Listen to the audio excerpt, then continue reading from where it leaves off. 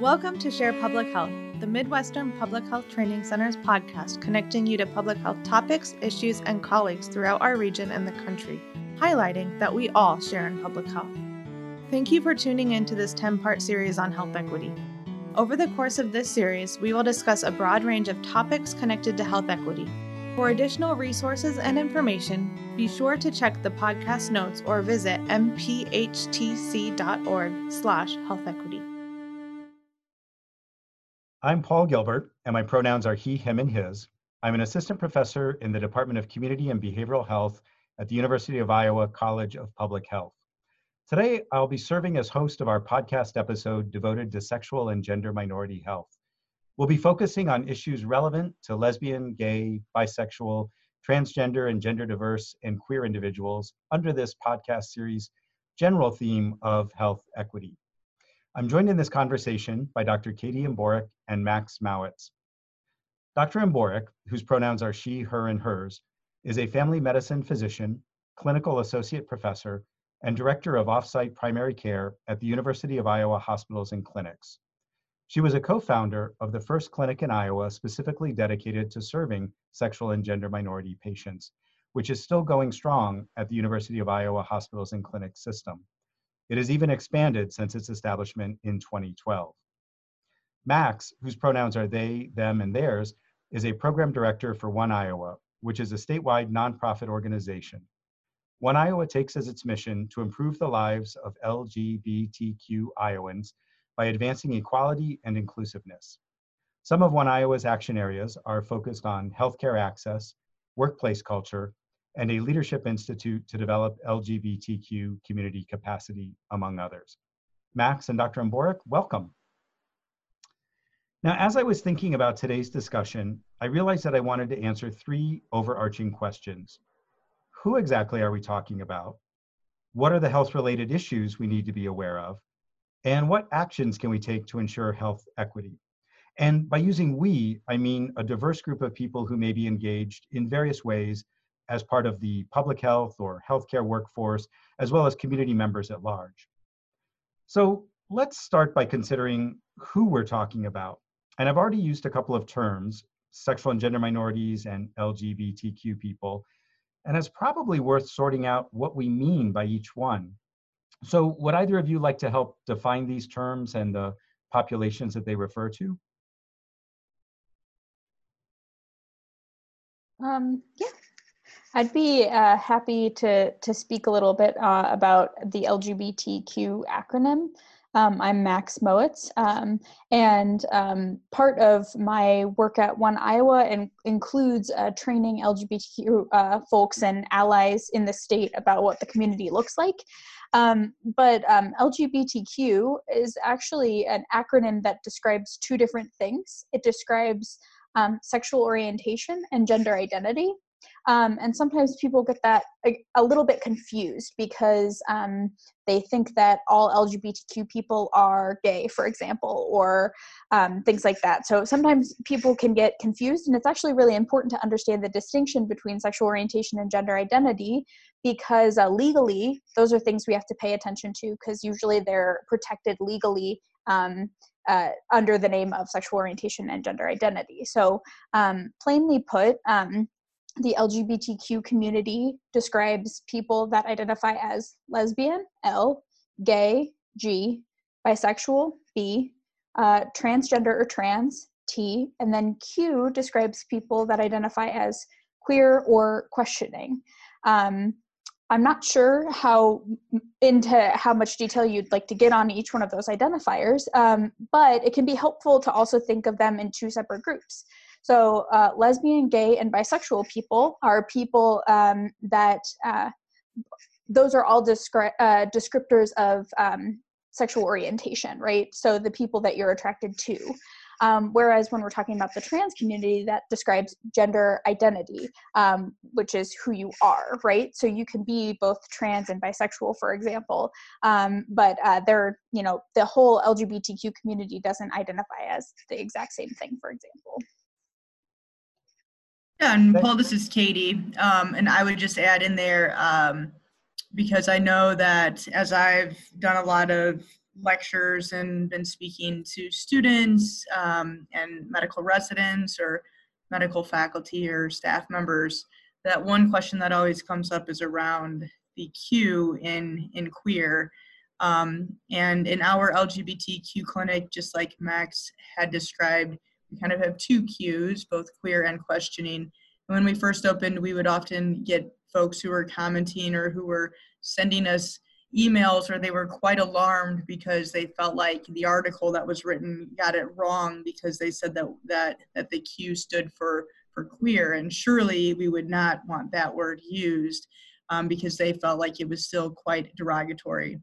And while that is the case for some folks, even of the community, I think that claim has been largely reclaimed by a lot of people in the younger generation within the community.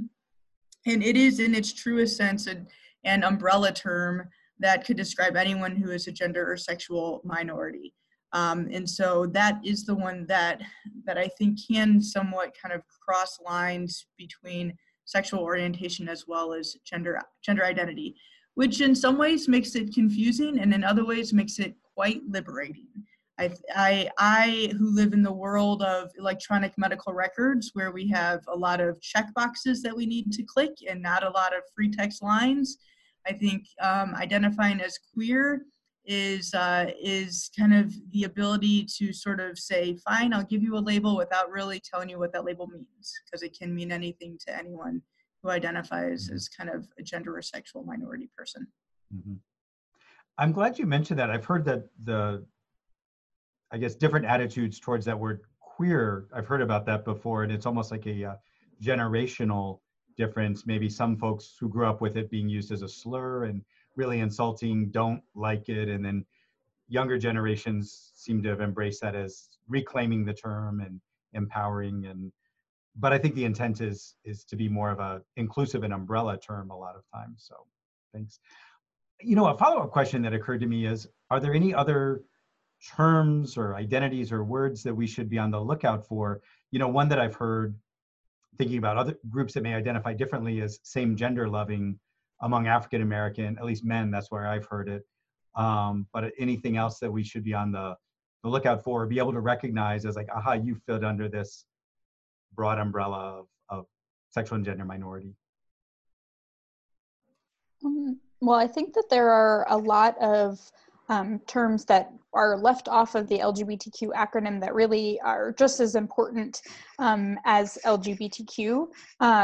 But one thing that I think a lot about, and the conversation about the word queer makes me think of this, but something that I always recommend people think about is, especially if you're feeling overwhelmed by all of the different words and terms, or you're very hesitant to use the word queer, for example, because you don't know how a person's going to respond to it.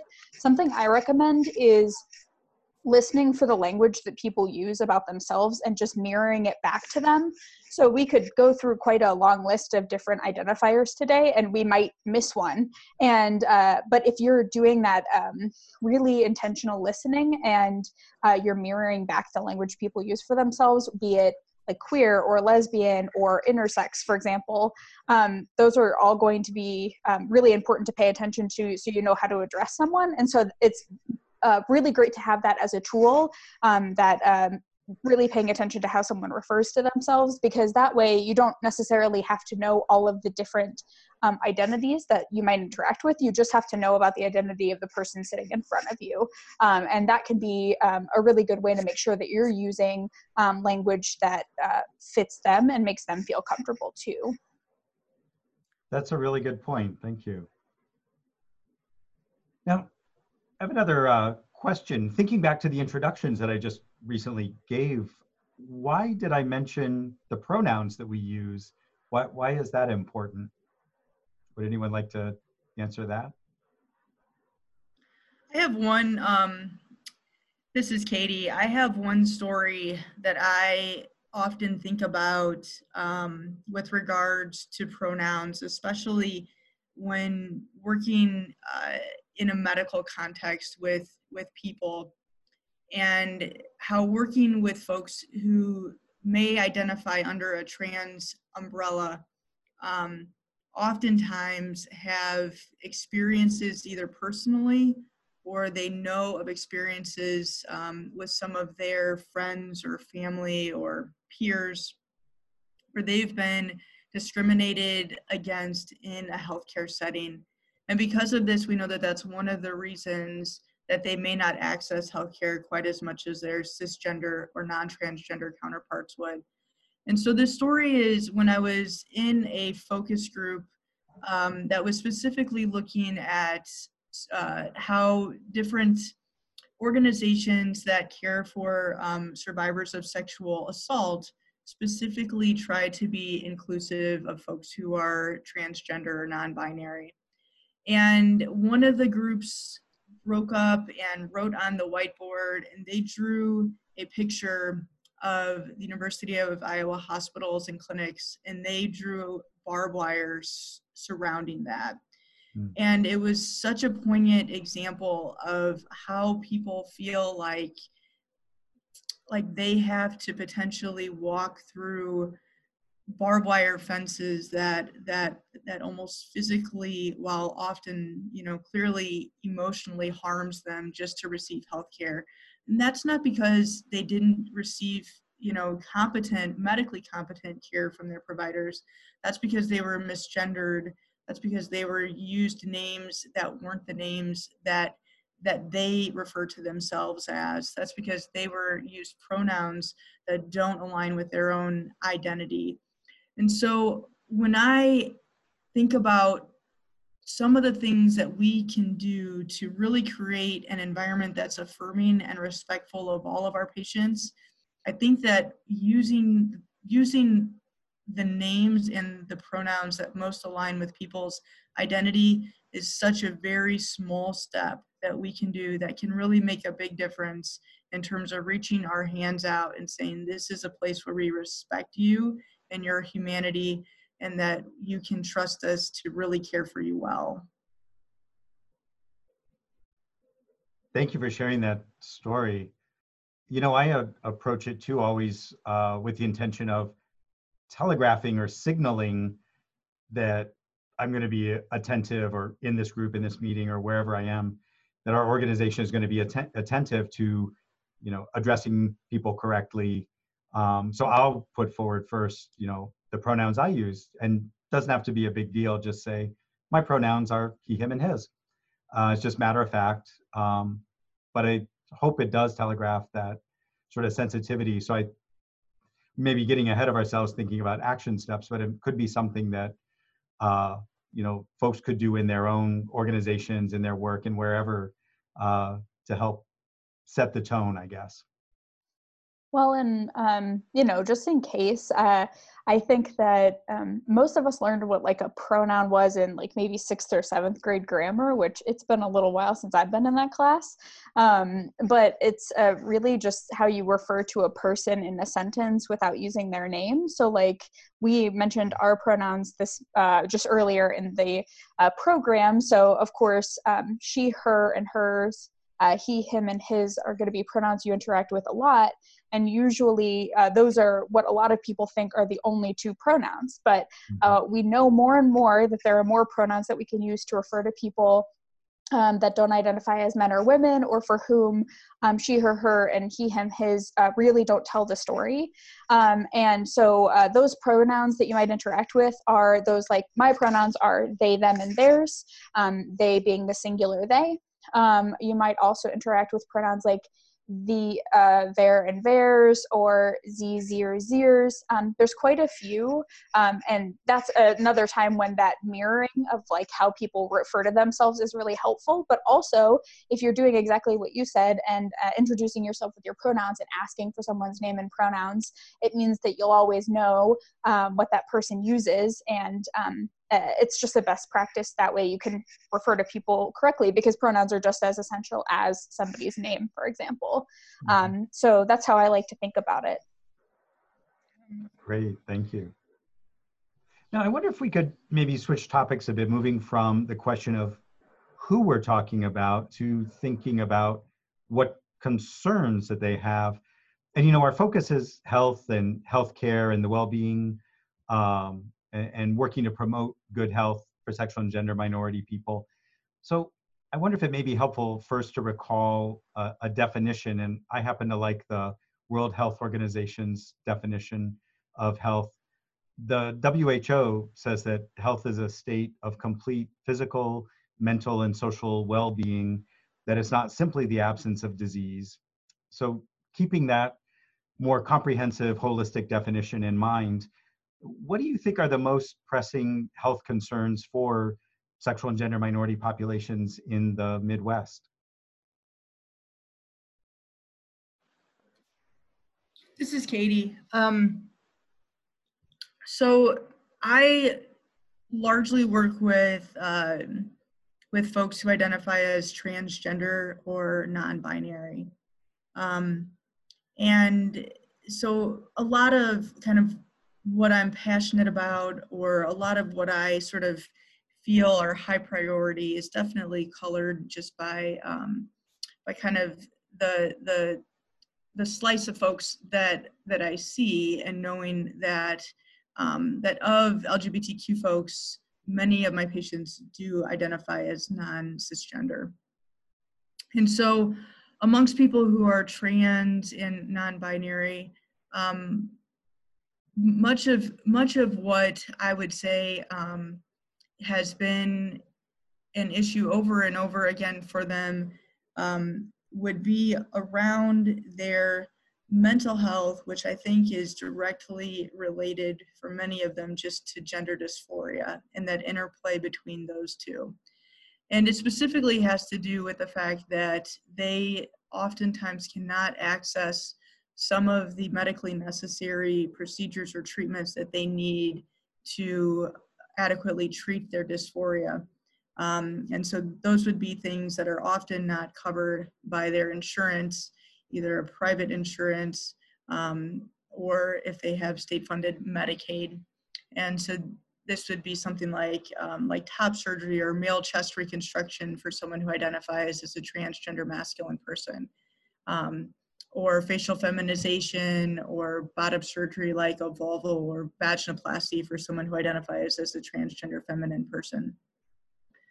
And so what I have definitely seen, you know, and specific to the state of Iowa, where the state Supreme Court unanimously ruled that Iowa Medicaid needed to provide coverage for those surgeries, and then before even paying for one of the procedures, our legislators kind of wrote that into a Health and Human Services budget bill, and then did not kind of gave Medicaid a loophole where they didn't have to pay for those. I definitely saw a really intense uptake of mental health issues at that time, because patients, when they did at one time have kind of this little bit of hope, then that was kind of, they felt like the rug had been pulled out from underneath them. And so all of that being said, I mean, I would say that mental health concerns, depression, anxiety, post-traumatic stress disorder, substance use, that many of those are, I think, some of the most concerning things that I see, and some of the most disparate things that I see in medical practice around the transgender and non-binary communities. And, you know, I think it's worth noting that it's not that you have poor mental health or have these other concerns because you are trans, genderqueer, whatever. It's more the stresses, the discrimination, the day-to-day experiences that grind away at you that's part of this sort of chain of causation. It's not, you know, transgender folks ipso facto are, you know, have mental health problems, but it's because of the social response, the discrimination, and so on.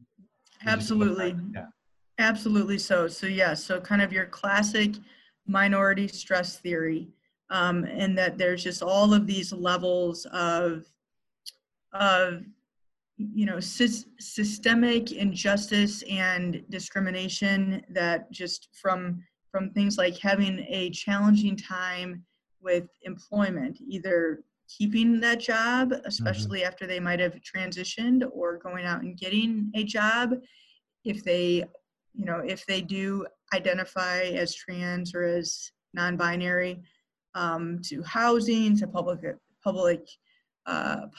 accommodations, to healthcare, to then, feeling like at times that they may be estranged from friends or family or from their place of worship, whatever that might be. Those are the things that day after day really lead to some of those mental health problems. It's not that just because someone identifies as trans or as non-binary or as LGBTQ, that then means that causes any of that mental health. It's really kind of their experience living in a world that treats them as somewhat less than.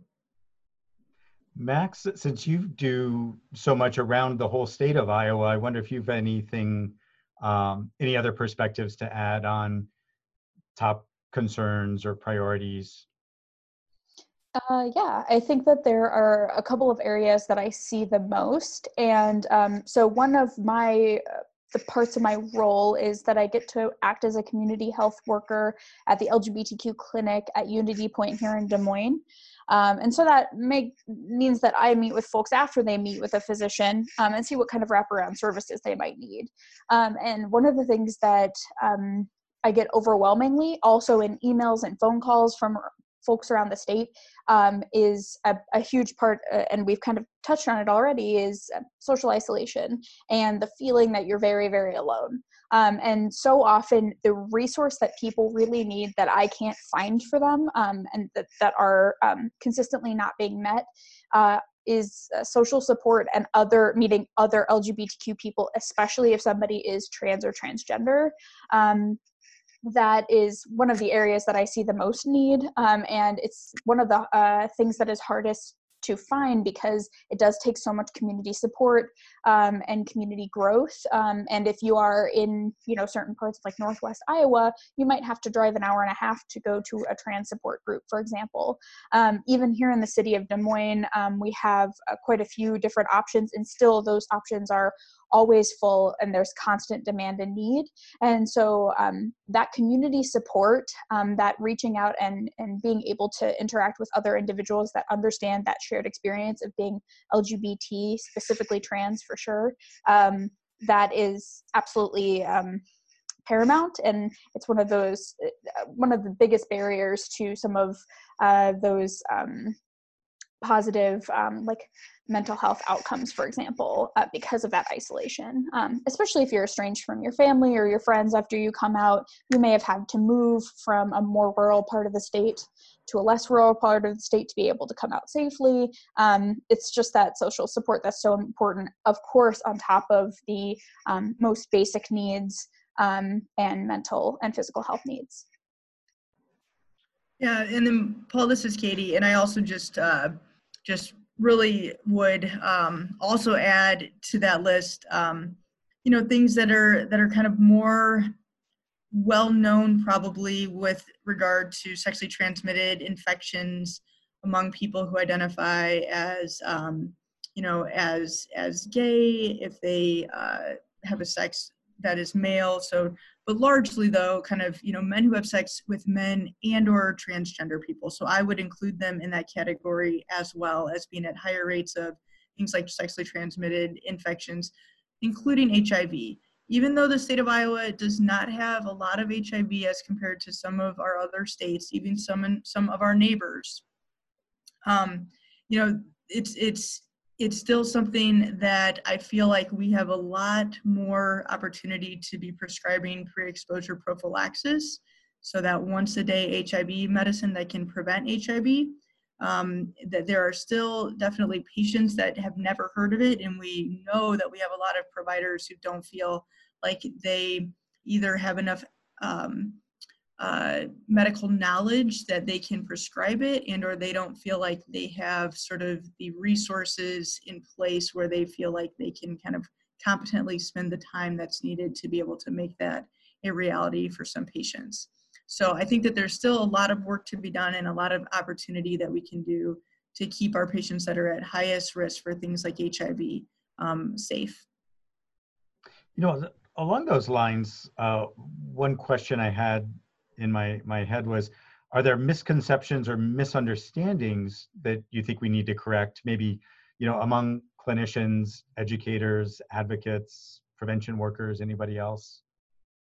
I think that some of the misconceptions out there around things like STIs would just be some of those assumptions that are made. And so even when we really talk about cisgender folks, so folks who have the sex assigned at birth that aligns with their gender identity, and even if those people are in a heterosexual relationship, that the assumption is that they're monogamous, and that the assumption is that they may be low risk for any types of STIs, that we often as healthcare providers rely on someone's relationship status to then kind of drive how we evaluate their risk for any type of sexually transmitted infection. And their relationship status is really just a piece of the puzzle. So I advocate for really thinking about sex and someone's sexual identity in a much more comprehensive and holistic manner.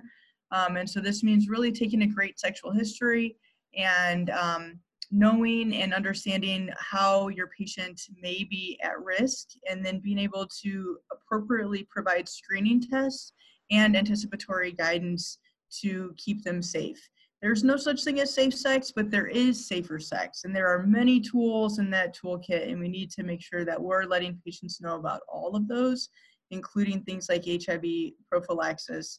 If it is somebody who identifies as, or kind of has a sexual behavior that would include MSM, men who have sex with men, or I would argue anyone who identifies as a trans or non-binary person and maybe having sex with someone who's in that higher risk cohort.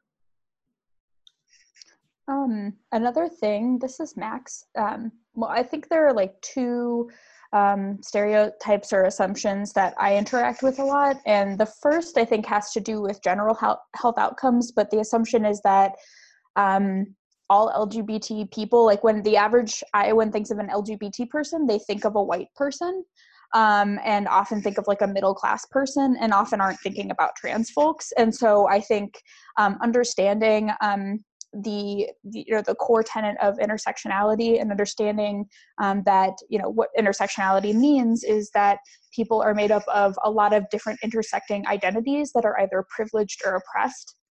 And so I think better trying to meet the health needs of LGBTQ folks that are Black, Latinx, and Native American or Indigenous American is really important, but also paying attention to how access to education or higher education impacts health outcomes, and then also income level as well. Those things all play a part, and I think if we're only looking at the fact that someone's LGBT, but we're not paying attention to if they have a GED or not, those things, they really need to be brought together to really get a good picture of what someone's health risks or health outcomes might look like.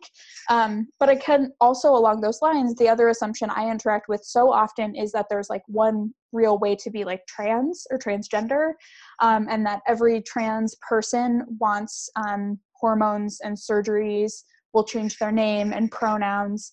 And I really hope that as we move forward, folks understand that there are a beautiful and vast different array of ways to be trans, and every trans person is going to need different care and a different kind of individualized approach to their journey. And so if more providers knew that, I think that would be really helpful, because it's less about knowing what all of those different experiences might look like and more about knowing what the client right in front of you needs too.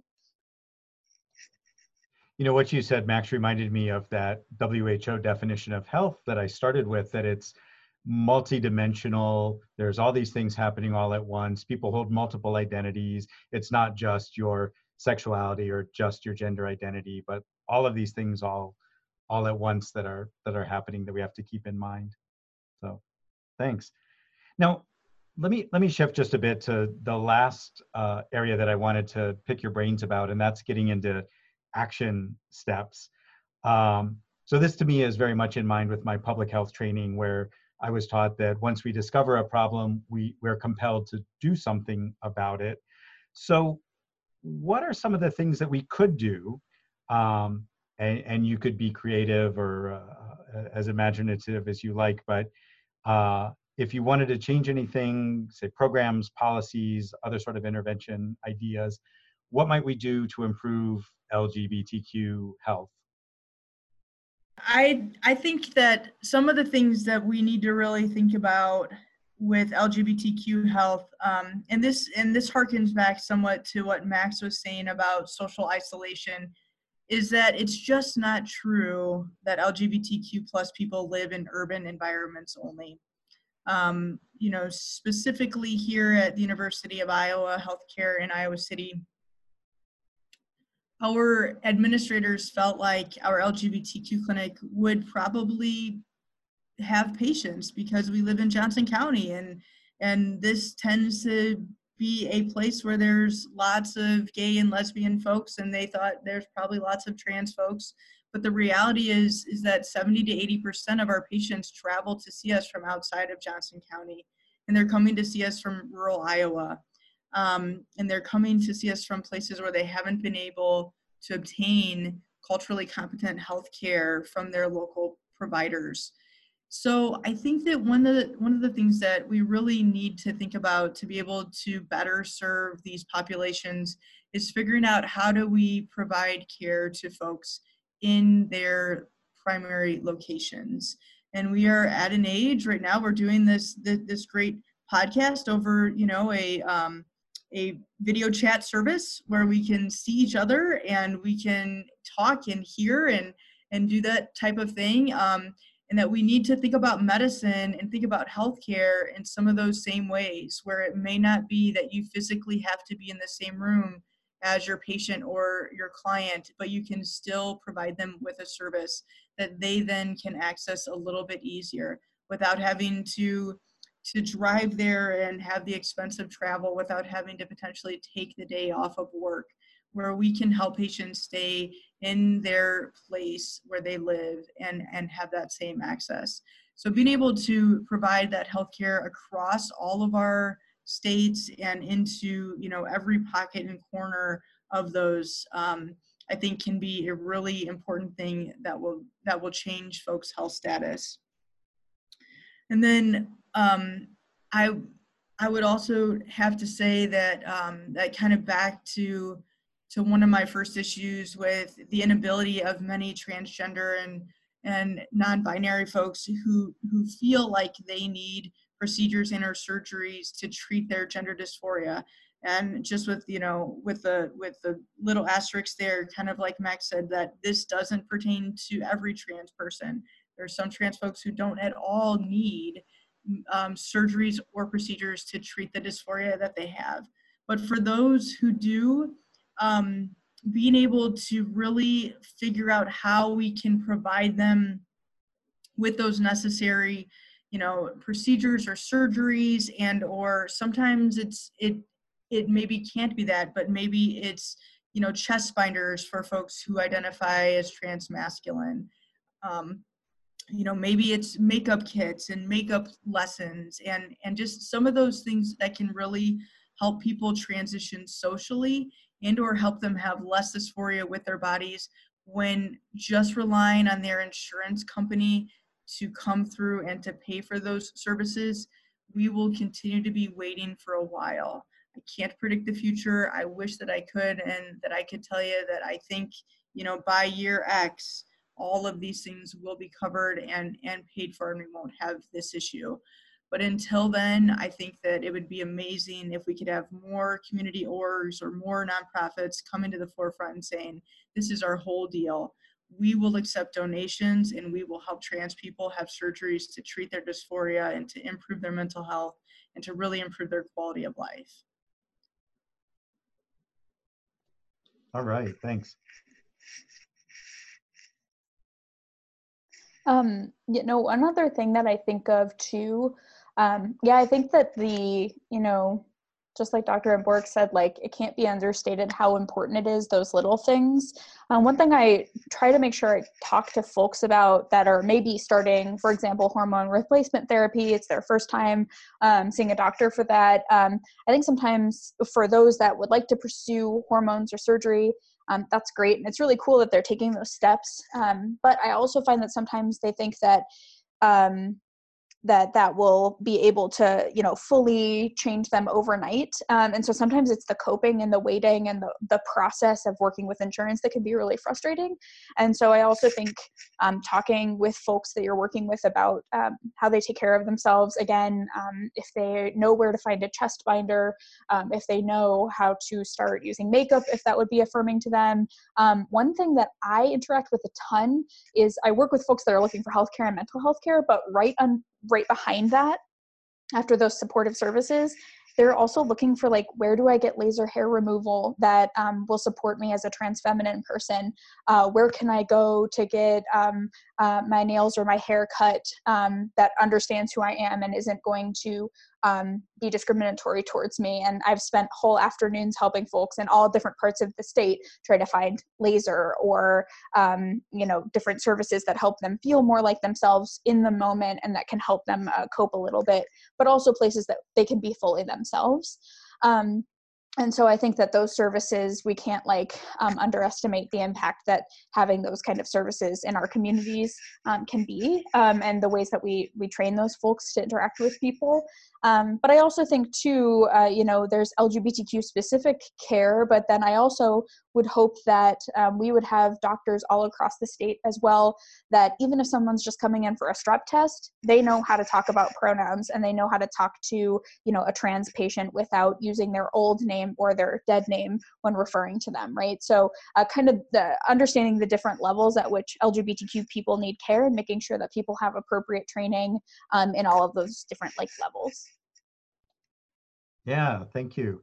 So I'm going to include in the show notes links to the LGBTQ clinic website at the University of Iowa Hospitals and Clinics and to One Iowa, so people have a place to go for some of these resources. But, are there any other resources that you would recommend to listeners for whatever it might be, whether it's finding a healthcare provider, other services or resources? Are there other places that folks might go? Yeah, the Trans Lifeline is great. That was a resource I was going to recommend. And also, their website's been a little wonky recently, but the Trans Student Education resource is wonderful. They are the group that developed the Gender Unicorn, which is a little bit more of like a 2.0 of the Genderbread Person, but that website's also just really well stocked with resources, and it was developed by trans people, which I think helps. And what's so the name of that again? It's Trans Student Education Resource, TSER. So one of the resources that I think could be really beneficial for anyone who's interested in maybe diving in and learning a little bit more about LGBTQ health is the National LGBTQ Health Education Center, which is a program of the Fenway Institute in Boston. They have amazing learning resources, including webinars, learning modules. They offer CEU and CME credit for them, and those are really a great resource. Another resource just in terms of finding providers would be WPATH, so WPATH.org, the World Professional Association for Transgender Health. They have a provider directory on there where you can search by zip code or by state to find providers who are members of WPATH and provide care for transgender patients. Another place that you can find healthcare providers that have self-identified as providing competent care to LGBTQ plus people would be at glma.org, and that's the Health Professionals Advancing LGBTQ Equality. all right. These are some great resources. Thank you very much. And we'll include notes in the or in the show notes, links and other descriptions so people can find them. One of my final questions to you both is, for our listeners, what might be one or two easy steps that they could take to promote good health, whether it's individually or as a community for LGBTQ populations for sexual and gender minorities? One thing that I think about, and this is Max, but my recommendation is, and this will help folks in a lot of different areas, but of course, asking folks about pronouns and also mirroring folks' language back to them is really important. Finding new ways to talk about people in a gender neutral way can be really helpful. So one thing that I focus on, I'm working towards doula certification, and giving birth is one of the most gendered experiences that we have in our society. And if we were to change a lot of the way that we talk about giving birth, for example, to be more gender neutral, it would include folks that are trans or transmasculine that are also giving birth as well. So thinking about the gendered ways, or the ways that we see the gender binary, aka men and women, masculine and feminine in our society, and trying to go into a more gender neutral path with that, I think can be really, really helpful. And it's one of those very small and kind of covert ways that we can make LGBTQ people feel more safe and comfortable, whereas the average straight or cisgender person might not notice it. An LGBTQ person will notice the difference. And then again, I think especially if you are a straight or cisgender ally, constantly asking and advocating for LGBTQ specific services, because so often, the reason that we have clinics pop up or people get interested in this is because a lot of different people from a lot of different areas are advocating for those kind of services. And so even if it's not a game that you have skin in, trying to advocate for that and recognize that that is really, really important, is going to speak volumes above what the average LGBT person could say. Having straight and cisgender allies that are willing to do that hard work is paramount.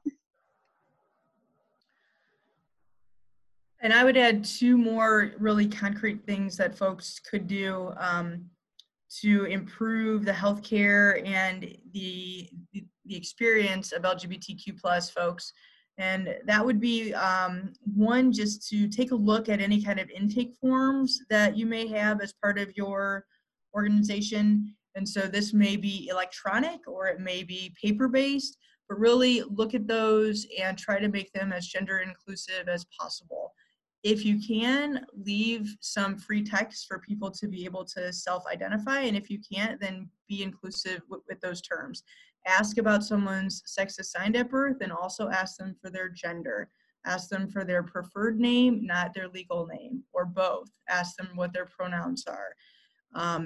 So that would be one thing that I think is important. And like Max said, many of these things, it doesn't make a big difference to folks who are straight and cisgender. We get this question a lot. Oh gosh, but how's the 72-year-old farmer from Kelowna going to feel about that? They're not actually going to notice.